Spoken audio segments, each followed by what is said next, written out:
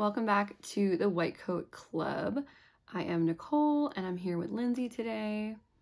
And we are going to talk about the changes to the SAT and what you can expect coming up soon. So just to highlight a few of the major changes that are coming. This is kind of the timeline of what you can expect if you are taking the SAT soon, or even if you're taking the SAT in the next few years.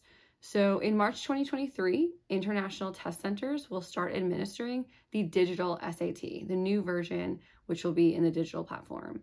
By the fall of 2023, I believe they're aiming for October, all of the test centers will administer the digital PSAT worldwide. So if that's coming up for you, you can keep that on your radar. And then by spring of 2024, all US test centers will start administering the digital version of the SAT.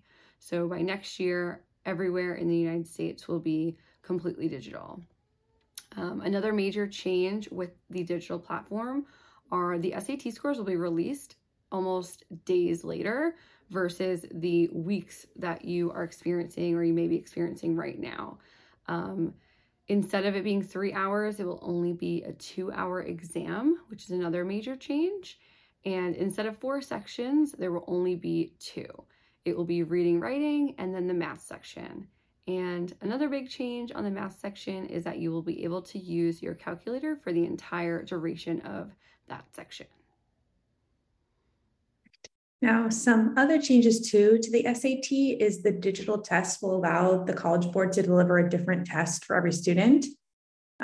Because essentially they're using something instead of like the linear test that they were using before, they're going to use multi-stage adaptive testing, which I'm sure we're going to talk a lot about later with our pros and cons.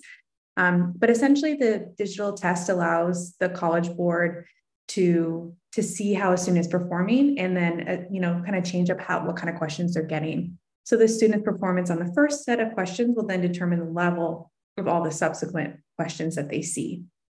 And that's why it's allowed to be a little bit shorter too, just because they're allowed to get kind of to the point a little bit quicker. High schools will also have more flexibility in scheduling tests because it is digital. They're going to be able to do like individual tests a little bit easier because right now there are really strict protocols on how and when the SAT can be offered. The proctor has a lot more rules that they have to follow too. There's a lot more testing instructions. So this will make it a lot easier for them to be able to offer it more frequently and, in a variety of different locations too. And then one thing that's confused a lot of people too is like, what is it going to be scored out of? It's going to remain the same. It's still going to be out of 1600. And we're still going to have like a math, like subscore, and then an English and reading, like language kind of subscore as well. So those 2 subscores aren't going to change and it's still going to be out of 1600. You can score between 400 to 1600. So really not a lot of big changes there. But yeah, so that's a little bit about kind of what we can expect from the SAT. So Nicole, what do you think are some of the pros of this SAT change? I think there are definitely a lot of pros. In general, I know you just kind of mentioned the flexibility that the schools will have. I have been an SAT administrator. I have been an SAT coordinator for schools. I've been a proctor for schools for years.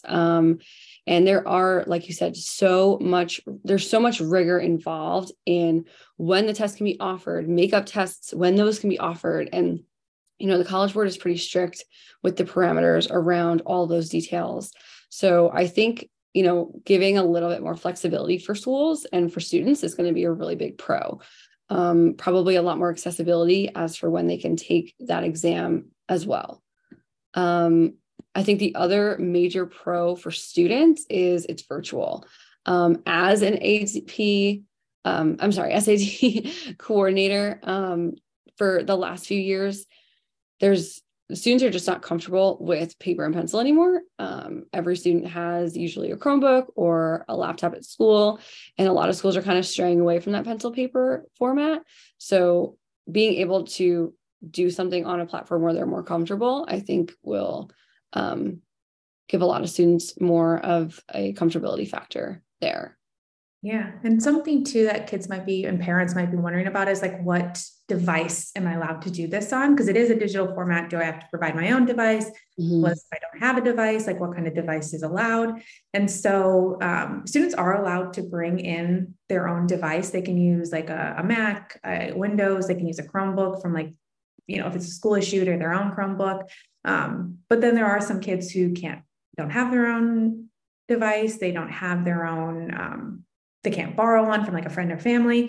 Mm-hmm. They can rent one from or like kind of request one from the College Board for no additional charge. I shouldn't have used the word rent, but they can request a book, or I'm going to backtrack.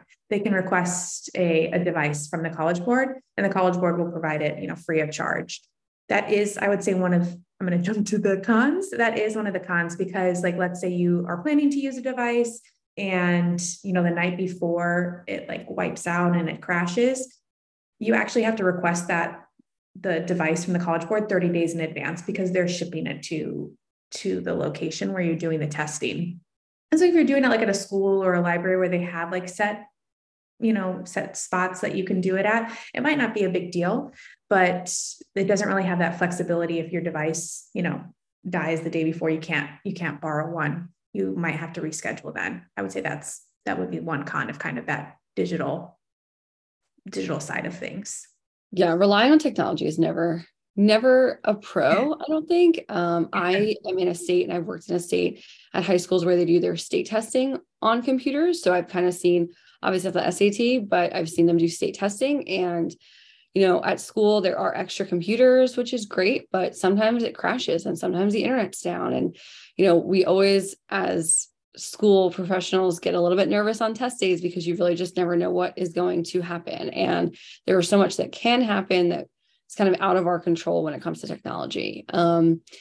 It is good that I think a lot of students probably have a school issued device at this point, but they're definitely not usually the highest speed devices or the latest devices. A lot of times they're not in good shape, unfortunately. So while I think the students are more comfortable doing work on a computer versus pencil paper, I don't know if maybe the adults in the room are the most comfortable with it being now on a virtual platform. Yeah. Yeah, I would completely agree with that. Like, I did a webinar recently between like the College Board or Khan Academy. I can't remember who was hosting it, and kind of like the relationship between the digital SAT and like schools. And that was like a reoccurring fear amongst like the administrators, is like, okay, how are we supposed to like learn this whole new platform? Like, we have to be able, do we have to be able to troubleshoot things? Like what's kind of going to be our role? And that's, still, it seems like kind of I'm not quite sure what's going to happen with that, but yeah. Yeah. The crowd, it's going to be a challenge. The comfortability factor for the administrators and the proctors will be interesting. I know last year when the SAT got delivered, it's boxes and they're locked up, and it's a very serious, only one person is allowed to have the key to the room where the tests are locked in, and the process of pulling them out and giving every, classroom. And, the other thing that I think of, which is just kind of jumping, is there's a lot of students who may have specifications where they take their tests in a separate setting, and I'm wondering how, those implications will apply to the digital platform. I'm sure they'll likely be the same, but it's just another kind of thing that has to be thought about when these administrators are planning out test day, because planning out test day, if you're doing it at high school, is a big deal. The school basically shuts down and only focuses on that. And then you have to go mail them out pretty much directly, from that day. And again, everything has to be locked up. It has to be secured, bringing it over, and then, sending it certified. So I know all of that will kind of be alleviated, but it also will bring its new challenges as well. Yeah. And that was one thing that like the College Board is kind of saying is one of their big pros, is this is going to be just so much more secure, because we don't have, it under literally lock and key and like be shipping them to these places and then receiving them back. It's going to be a lot, hopefully more secure. They're going to have their own like they're going to have their own platform. Essentially, I think it's called Blue Book, if I remember properly. And so every student will have to download that onto their device before the exam, so they can access the test. And that's essentially how it's going to hopefully be a little bit more secure. We won't have to be dealing with the paper being mailed back and forth.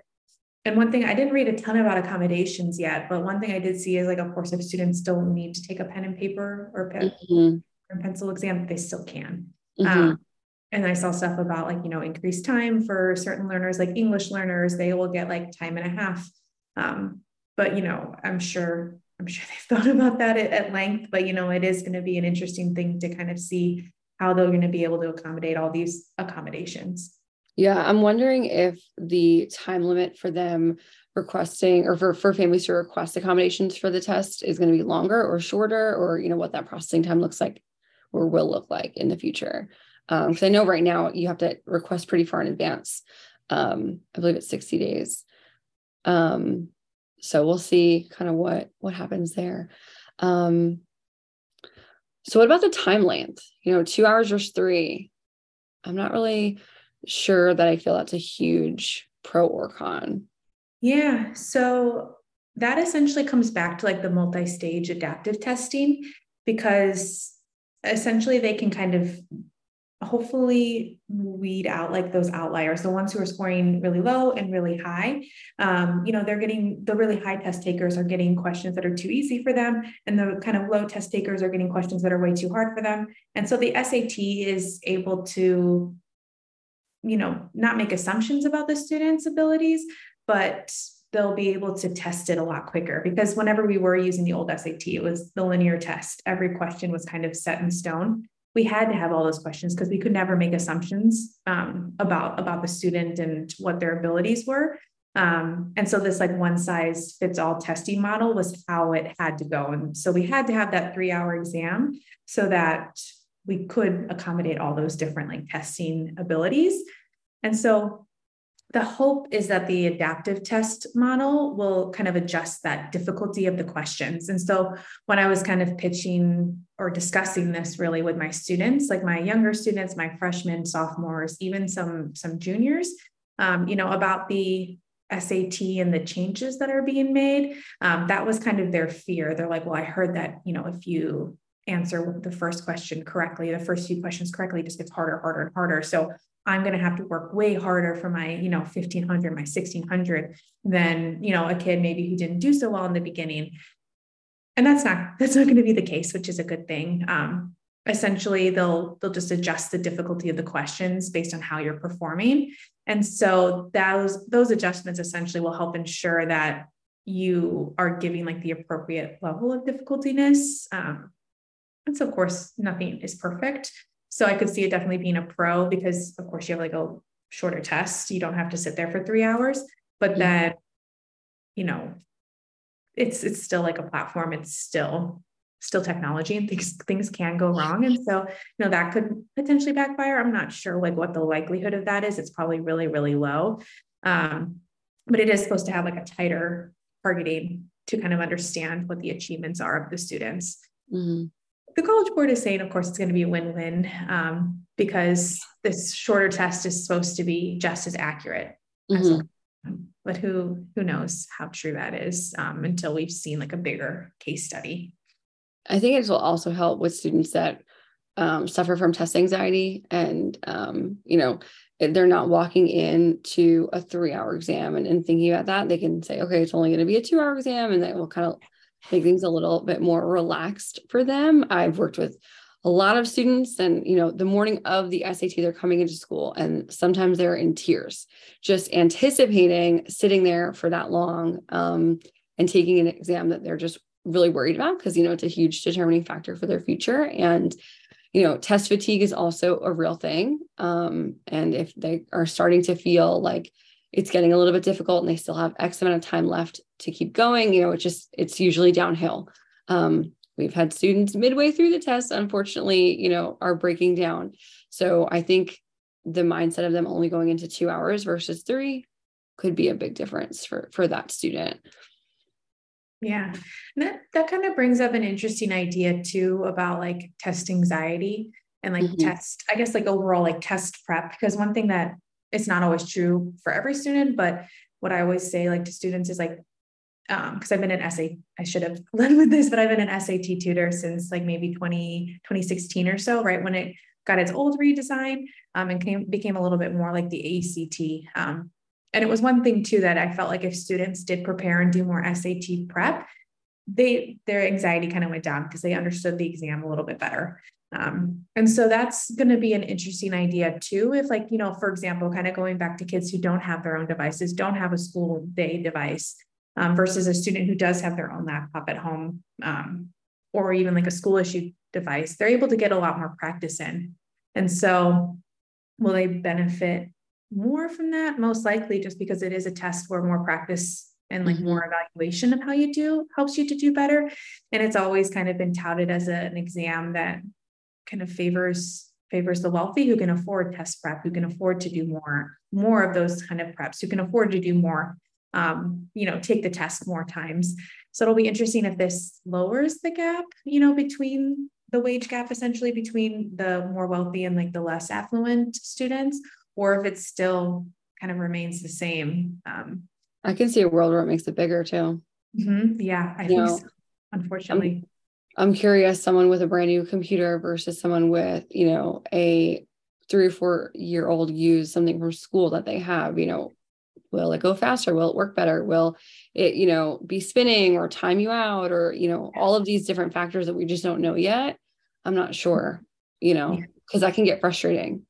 Yes. And just like the comfortability too of like knowing your own computer, like, whenever you first use like a new computer, like if you never used a Chromebook before, or if like you, for some reason, were using a Mac and you'd never used a Mac before, you'd be like, okay, what's kind of like, where is everything located? And it's not, maybe this won't be as big of a deal for our like more like digital native, like, like our digital generation. Yeah. Hopefully not, but I could see it like for some students, you never know, like they could just not be as like intuitive with digital technology. And so it could be at like a slight disadvantage too for that. Yeah. I'm not sure. I think one way too that I think can be a pro, and especially for kids who's like, English, or like English is their second language, or if they're just not as strong in reading, is the reading section is going to be significantly condensed. And so before on like the SAT, we would have like a page long passage. And so these passages, a lot of the times from like the 1900s or 1800s or before, sometimes we're super dry, like, not really all that exciting. Like kids didn't really care about these topics. And so that's, I think, going to be one of the big advantages is instead it's going to be, I was looking at some of like the digital like SAT sample questions. They're going to be really short. Like they're honestly like one little tiny paragraph, and then you'll have one question, and then you move on to the next one.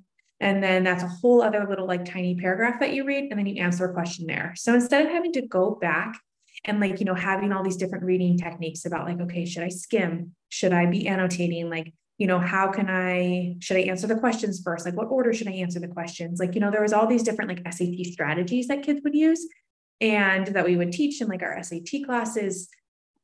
I mean, that's going to be completely different now because the format's completely different. We're not having to read these really dense, heavy passages. So, and what the SAT, like College Board is saying too, is they're going to make the passages a little bit more interesting. They were saying, a little less dense, a little bit less, about things that kids maybe don't care about so much.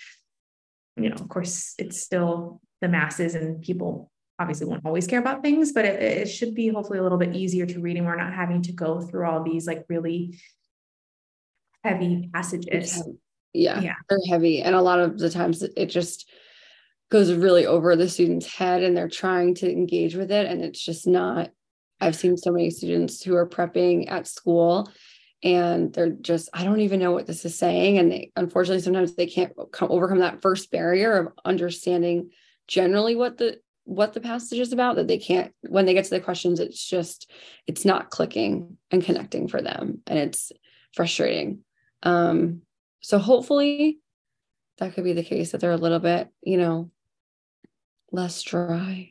Yeah, hopefully. Yeah. Yeah. They really were really boring. And then like there was like language that kids wouldn't necessarily know. And whenever the SAT did go through the redesign in like I think it was 2016 or something like that, they did kind of cut out like the SAT language, the SAT vocab that was kind of infamous beforehand. But it was still kind of hard for kids to understand sometimes. And in this new SAT, they are going to be asking really similar type questions. Like, it'll still be like, what's the main idea of this text? Like, which, supports their hypothesis, or, what, still like looking at graphs and charts and things like that. It'll still be stuff that kids are being tested on like the same things essentially. And so they'll have to use similar skills, but I think it will be asked in a way that is going to be more digestible to teenagers. We could hope. Yeah. Yeah. I do think one of the pros that I'm excited about are the faster results for the scores. Yeah. I feel like when we're helping students kind of decide, will we take another exam? Will we take an ACT? What is our plan here? Sometimes we're waiting for those first scores to come back to really decide the rest of the student's test plan. So if we can have those scores back almost immediately, I think that's a great thing. I think it gives them an opportunity to sign up for more tests if they need to, even prep more. I know sometimes students are, they prep and then they take it, and then usually in the window of them waiting for the score, they're not continuing to prep. I know that students that I've worked with specifically. Yeah. So if they have that score back almost immediately, it'll give them a little bit more of a window for prep and planning. Yeah, I completely agree. It will just, I think, allow them to do everything a lot quicker, a lot more efficiently. So they're not having to start from the beginning and like kind of rebuild up that momentum that they had. Yep. So they can get it real quick. Yep. And I don't know if this is a pro that the students will think is a pro. I think sometimes they take it and they leave and they big sigh of relief and they're thinking, I don't have to worry about this for 6 weeks or 8 weeks. And it's just kind of off my mind. I don't have to worry about it. But now, unfortunately, they may be having to worry about it, in a couple hours once they get that score back. But from our point of view, I think that it's definitely a pro. Yeah, I agree. And I know for like whenever you're applying for dental school, you have to take like a similar to the SAT. You can see your results like before you even leave. Like you take your exam and your score pops up, which seems really scary. I kind of agree. Yeah. But like it's so nice because then you can go home. And I think maybe the GMAT. The GRE does that too. Yeah. When I took the GRE, it was the same. I had my score. The second you hit submit, you're almost like, oh gosh, because it's going to pop right up. So yeah. Yes, exactly. It's nerve-wracking because that, but it's also in the bigger picture, I think it's a pro. I would agree with that. It just helps you like kind of make a game plan. Like, am I going to be wasting my time on these applications, or wasting my time still studying for it, or whatever it is. Yeah, because some students will still study. Meanwhile, they have their high score that they're going to be happy with. It they didn't have to spend those extra 6 weeks studying, or vice versa. Yes, exactly. Okay, yeah, and I guess like another pro too is the calculator can now be used on every single math section. Yes, I think students will be happy about that. I think proctors will be happy about that. They're constantly walking up and down, making sure, why is your calculator out? Should your calculator be out? Making sure everyone's on the same page. So, and just like before too, students can bring their own calculators that are approved from the list. And, it should hopefully be really seamless. One thing I was thinking about, and I didn't dive into this and like do any research into it. Do you know if like your students are allowed to have like a scratch piece of paper? I'm sure they are, for like, showing their work. I tried to look that up actually when I was on their website, but I didn't see anything about it. I would hope so, because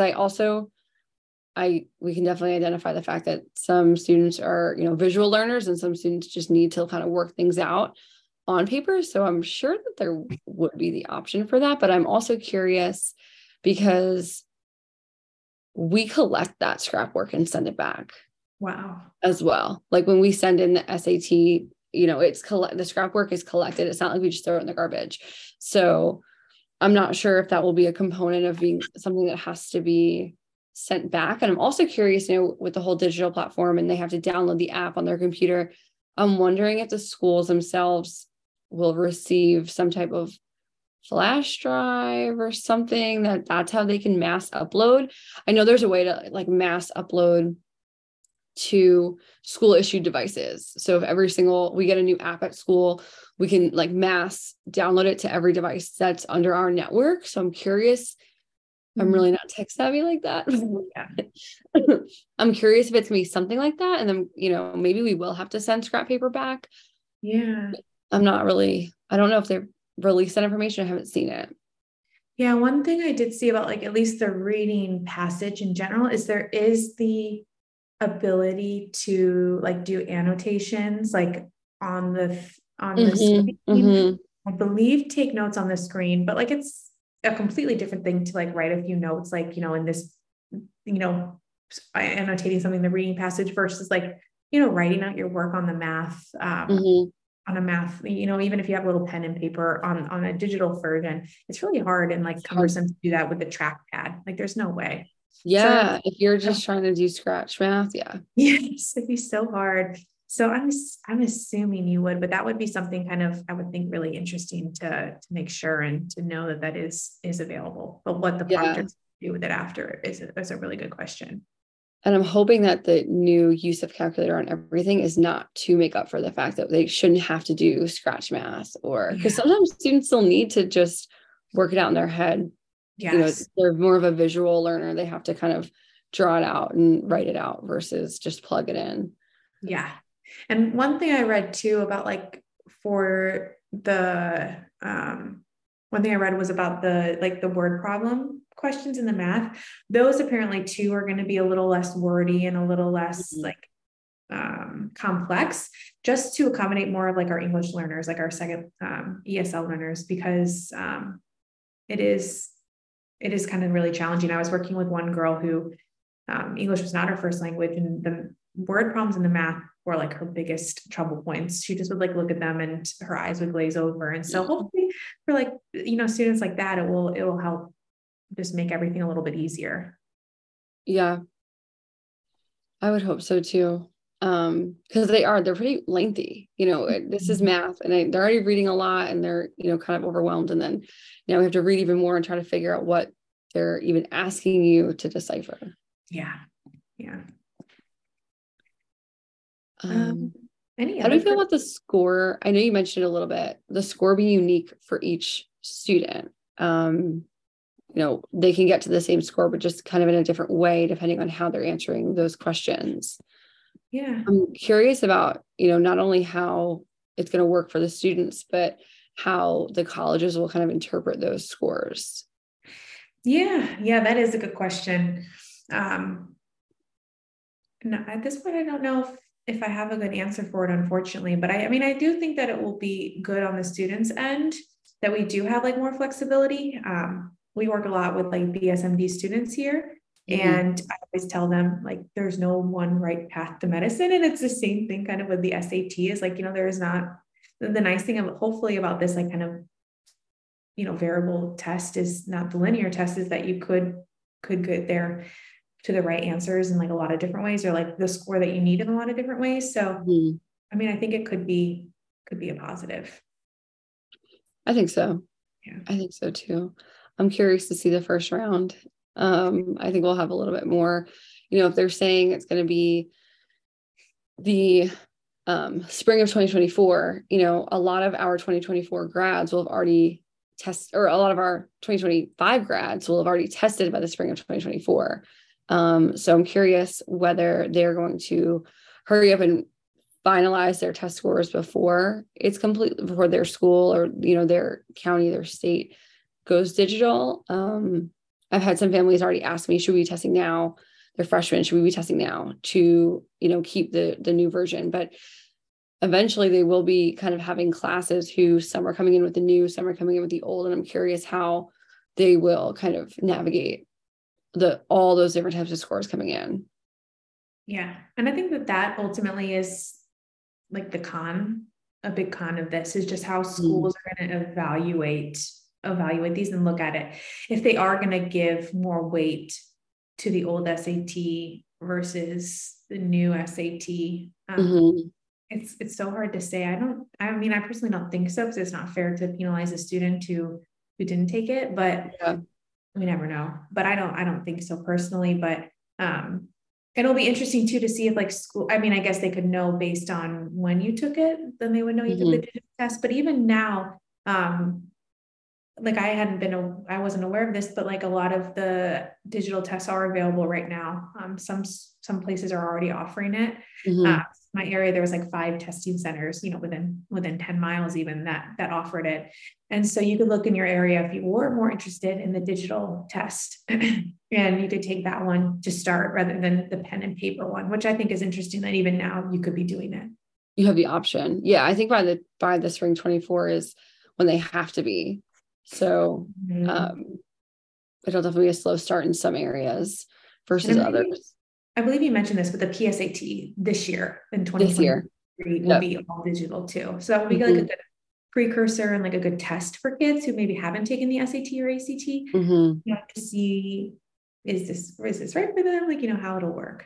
I think it's smart for them to push that out first. So like you said, it gives people the opportunity to take a little practice and see what's going on. And then, I know we plan to talk about the ACT, what's going to happen there, and will more students be drawn to that versus taking the SAT, or will it be the opposite? I'm not sure. That would be a good question. I would kind of think that in the first year, I think maybe more kids will be like, oh, I know the ACT, I'm going to stick with that. And then after that, I think people are going to be like, take a 2-hour exam. I'm not sure how long the ACT is, but like, take a 2-hour exam versus even like a 2 and a 40-minute exam, like probably 2 hours. And so I feel like I could see the SAT becoming more popular than the ACT, which is probably why the College Board did it. They want people to pay for their exam and take their test over, their competitors. Because go for it. When I was taking the exam, no one took the ACT back then.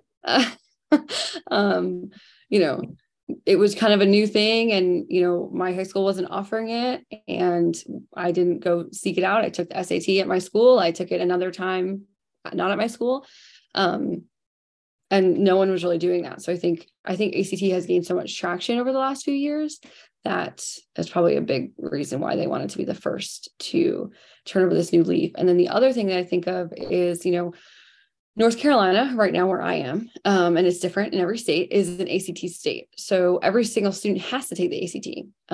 It's offered in March, usually. There's a specific day that we have it at our school, in our district, in our county. And even if you miss it, you have to make it up. And there's a lot of parameters around it, but will I, as a student in this state, seek out the SAT at a testing center because I want that digital test? I'll still have to take the ACT, but will I stick with the ACT and maybe take that another time at a testing center, or will I seek out SAT instead? So I think it brings a lot of decisions for families and for students. Whereas I think now most of the students that I work with in the state, they know they're going to have to take the ACT. They get it once for free at school. So they prep for that, and maybe they take it once before, maybe they take it once again after, so now they will have a bigger choice to make, I think. Yeah. And I think that poses the question too, if like kids are wondering which ones they should sign up for, like if they do have the flexibility, or their school like doesn't really offer it, or they want to get it done beforehand, which one they should take. And my advice is going to be the same as what my advice is now, is to do a practice test with both. Cause like on the College Board, you can find like a digital SAT practice test. I think they have like 3 or so up so far, and I'm assuming they'll get more and more up as well. And so that will be kind of interesting to see what that exam is like, or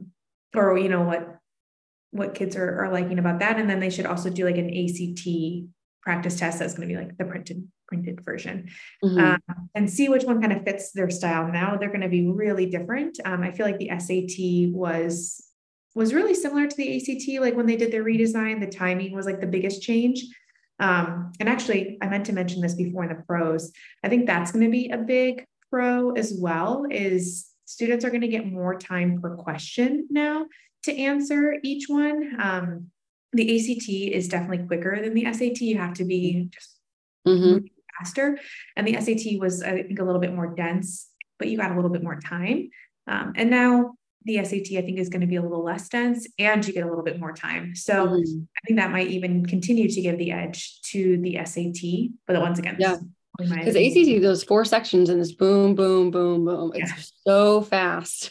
So, I mean, again, as a proctor, you're putting the time on the board and you see students look up, and their jaw almost hits their desk. Like, how do I only have that much time left? And, it's really, really stressful. And knowing that they have that same thing 4 times over really, really fast, is stressful for them. And they almost come out like, and they felt like they should run a marathon.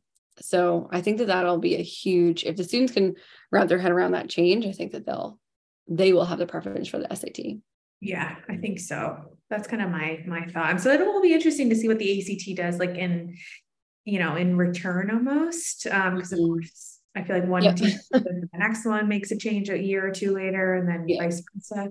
So the ACT is available digitally right now, but only in certain areas, and only like if your school or your state kind of has those like testing facilities. I haven't really, I don't specifically ask my students, but I haven't really heard of too many kids taking a digital ACT before. And so like that's going to be of interest if that increases in popularity too, if they push that out more, if they completely redesign to kind of match what the SAT is doing. I've only experienced it with students with accommodations. Yeah.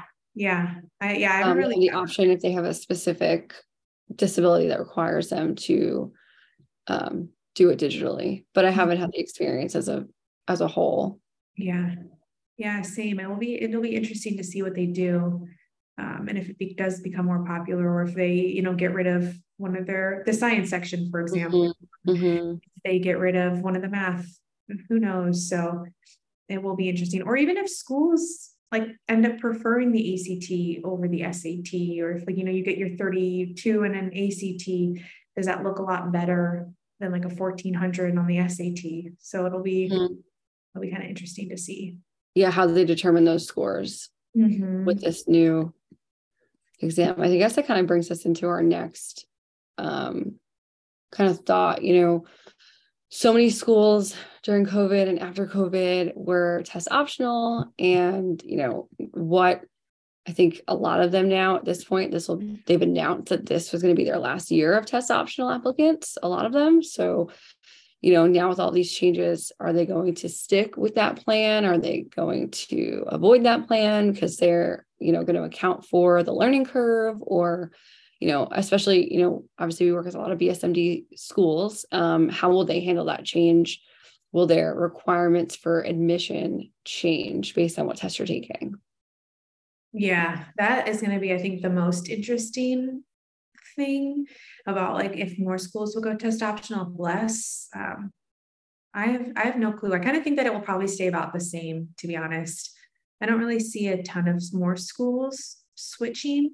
I know we're kind of rolling out a lot of those, like, we're kind of test curious almost, where like they're, or test optional curious, where they're seeing how it goes. And it seems like it's going quite well.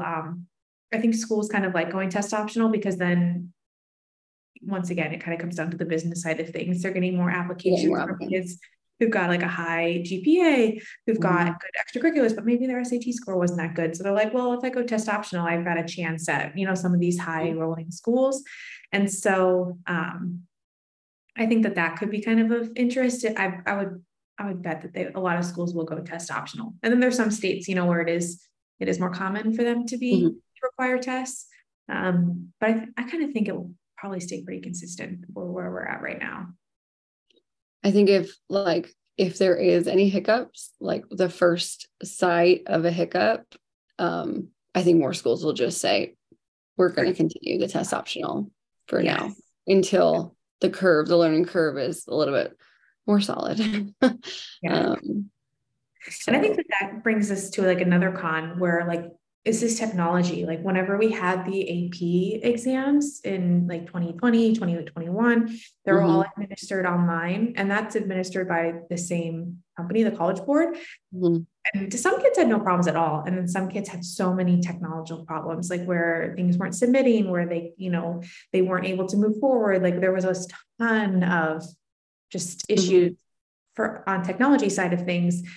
And so I was reading a little bit about like how the College Board plans to combat this. And of course, like I'm sure they learned a ton from like their earlier mistakes. But one thing I did read is like if there is like a network issue, or if like your device, because we are using devices, like, if your battery runs out, or like if there's a malfunction, the Blue Book kind of program saves like continually. So you can re-log in or, repower your device, what kind of happens without losing your spot, without losing any work, which is good. yeah. And most importantly too, like let's say your computer's down for 3 minutes because the network's down or whatever, you don't lose that time. Your time stops, and then whenever it comes back, you get that time back. So, or like the time restarts essentially. So that's both like I think a pro and a con. I think that College Board is trying to accommodate for any potential use, but you can't do everything, and like still like I'm sure they're prepared. They wouldn't be rolling it out if they hadn't thought about everything, but there's just always the what ifs. The what if. Yeah, it's still going to happen to someone. So I think it will go a lot smoother than it did for the AP exams, especially like in 2020, because that was really slapdash together. But this one, they've had time. They've definitely that was a rush, and that was not wanting students to lose the work that they had worked so hard on all of those months prior to March. I remember when that happened, and it was definitely stressful, having working remotely out of school, trying to help these students navigate this whole plan. And it should go a lot better. Because this has been kind of a rumor for years, like, is the digital SAT going to happen? Is the SAT offered at home? Like, is when is it going to change essentially? And so these rumors have been around for a long time. And because SAT, the College Board have been working on these changes for quite some time. So I really do think that they've smoothed out a lot of issues, and it should run, mostly seamless. Like I believe like the MCAT, it sounds like the GRE, GMAT are offered on too. So obviously these kind of exams are offered virtually, and I'm assuming they probably used a similar technology and kind of learned from mistakes there. So hopefully it's pretty seamless. Hopefully. I think it'll be overall positive. I think the first couple of years might be a little bit of a curve. I think the biggest curve that I'm curious about, like we kind of mentioned before, is will the SAT requirements stay the same, the score requirements for a lot of these programs? And will it make a difference, when you're submitting your score, when you're self-reporting on your applications, will you be indicating old or new? I think like when I was kind of in the year in high school graduation where it changed from 24 to 16. So you absolutely had to indicate, which test you took, so I'm wondering if they will have any implications, or if they'll want that data of, specifically, was it virtual or was it not? Because, right now, like you said, some students can take it virtually. So I don't know if the date specifically, but I don't know if they'll want to know the format. And I'm sure they'll get it on the score report, but how that might impact their score. How it's viewed by the schools too. Exactly. That will be, I think, the biggest variable too. Just for like, especially our like direct med BSMD students, they are so like hyper focused on their scores. Or in their sophomore, junior year, whatever year they kind of handle it, or sometimes even their senior year, but hopefully not. And that's something that they really have to obsess about, because you have to be scoring, ideally 1,500 or above, but you can be scoring in the 1,400s. And not a lot of these programs are test optional. There's only like 7, 10 or so that are test optional. And so having these SAT score minimum requirements met are really, really important to them, or ACT minimum requirements are important.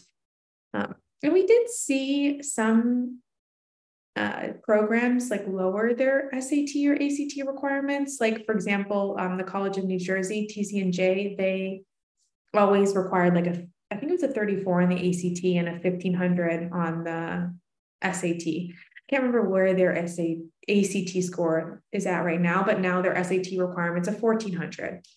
So that's like a big drop down. Well, not a drop down, but it is like a significantly easier, with some preparation and work, easier like goal to achieve. And that will change, how many kids can apply to these programs and, what's going to happen. So it'll be interesting to see, like, once we continue to kind of almost stabilize, like throughout COVID, and like, how testing has kind of changed and learning has changed, like if those requirements will go back up, if kids, continue to take the SAT or ACT, and, what kind of happens with that. I believe I read too that the SAT did have more test takers from like last year to this year. We had a drop off in the pandemic, but now that everything is starting to level out a little bit more, it seems like it's staying a little bit more consistent, maybe a slight increase. It'll be interesting to see kind of where we're at in 3 years, 4 years. Yeah. I don't know if it'll have the biggest impact on, the class of 2024, but 25, 26, 27, I think you're going to feel that impact a lot more. Yeah. Oh my gosh. Yeah. They're definitely going to be taking the brunt of it. And as the ACT probably moves to respond to, that's going to add another ring to things. So it will be interesting, like if the SAT will have like less importance in the process too, or stay the same. Of course, it's like still going to be a holistic process for college. It does have a lot of weight now, though. I mean, if you think about all of the factors of the applications, the interviews, the essays, the supplemental essays, the even short response questions, it's just one piece of it, but it does seem to have a big piece of the pie with all the other things involved. Yeah. Yeah. Like let's use like Hofstra's BSMD program as an example. I think their like GPA is like a 3.7. Look up what their minimum SAT score is really quick, but they have a minimum SAT, ACT score. And if you weren't meeting them, let me see if I can find it really quick. 3.7 GPA, 32 on the ACT, 1410. I was going to say, I think it's a 1410. Yeah, 1410. They get about 2,000 applicants each year. And they also require the Casper test, which is like a situational judgment test that I'm sure we'll talk about later in some podcasts. But out of their 2,000 applicants, only about 500 of their applicants are actually meeting their minimum requirements. So that means like GPA, SAT, Casper, like those types of things. That's a huge portion. Like, huge. I always tell kids, it's like sometimes these numbers that you're seeing of kids that are applying to, top universities and top, programs, or really any BSMD program or, DMD program, the direct dental programs, the numbers, aren't really an accurate representation of who's actually qualified to apply. Some kids might have like a 1,300 and be like, well, I'll just see what happens. Like, what's the worst that happens? They throw your application right in the trash. Essentially, I'm not going to look at you. Even if you are really awesome, a lot of these programs, if you're not meeting those minimums, you're out of the running immediately. So those are huge hurdles for kids to overcome. Yeah. I usually say to families, it's definitely one piece of it, but it's kind of that first piece that gets your foot in the door is that score. It's in the grand scheme, it's not a huge factor, but it needs to be there to get your foot in the door, at least over the threshold that they're looking for, that minimum. Yeah. Can't even get in the room unless you have that SAT or GPA. So that's going to be interesting to see kind of how they respond. If they change that number. Yeah. But that probably won't happen for a while, just because everything's tied together with the medical schools too, like their minimum requirements. So we won't see any quick movement on that, just because there's a lot of pieces that come into play. But I could be wrong. I could definitely be wrong, just because they could be thinking about this and responding pretty quick. I know for sure that should be a question that we begin to ask as we interview these programs in the future. I know it's always a question that we do ask, what's going on, or how do you feel SAT, ACT, will things change? But I don't know if we've had the opportunity to ask any schools or programs that with this new change specifically. So. Yeah, I know I haven't. And that's actually a really good point too, and who knows if they know the answers to this either, but that would be, I think, a really good thing to start to ask them and try and get to the bottom line of just what's going on with the SAT in the future with them. Yeah, because I'm sure they're having those discussions too. I hope so. Really. Yeah. Awesome. Anything else about the SAT? I don't think so. No, I think, if students are, the biggest thing, practice, practice, practice, is kind of my biggest advice. I think our collective biggest advice for prep is just practice, practice. Get as much exposure to it as you can to increase that level of comfortability. And usually the more comfortable you are, the better you do. Yeah, completely agree. And I'm assuming it's going to be the same, that it's still like a test of details and like small little words in your answer choices and in the, little paragraph passages will change how you're responding to questions. So still be like actively learning as you're practicing. So look back at your mistakes and, try and figure out what you're doing wrong. And then you can hopefully get that top score that you need on the SAT. Right. Well, thanks everyone for joining us to talk about the new digital SAT. Next week on Sunday, we'll talk a little bit more about how important is research on a resume.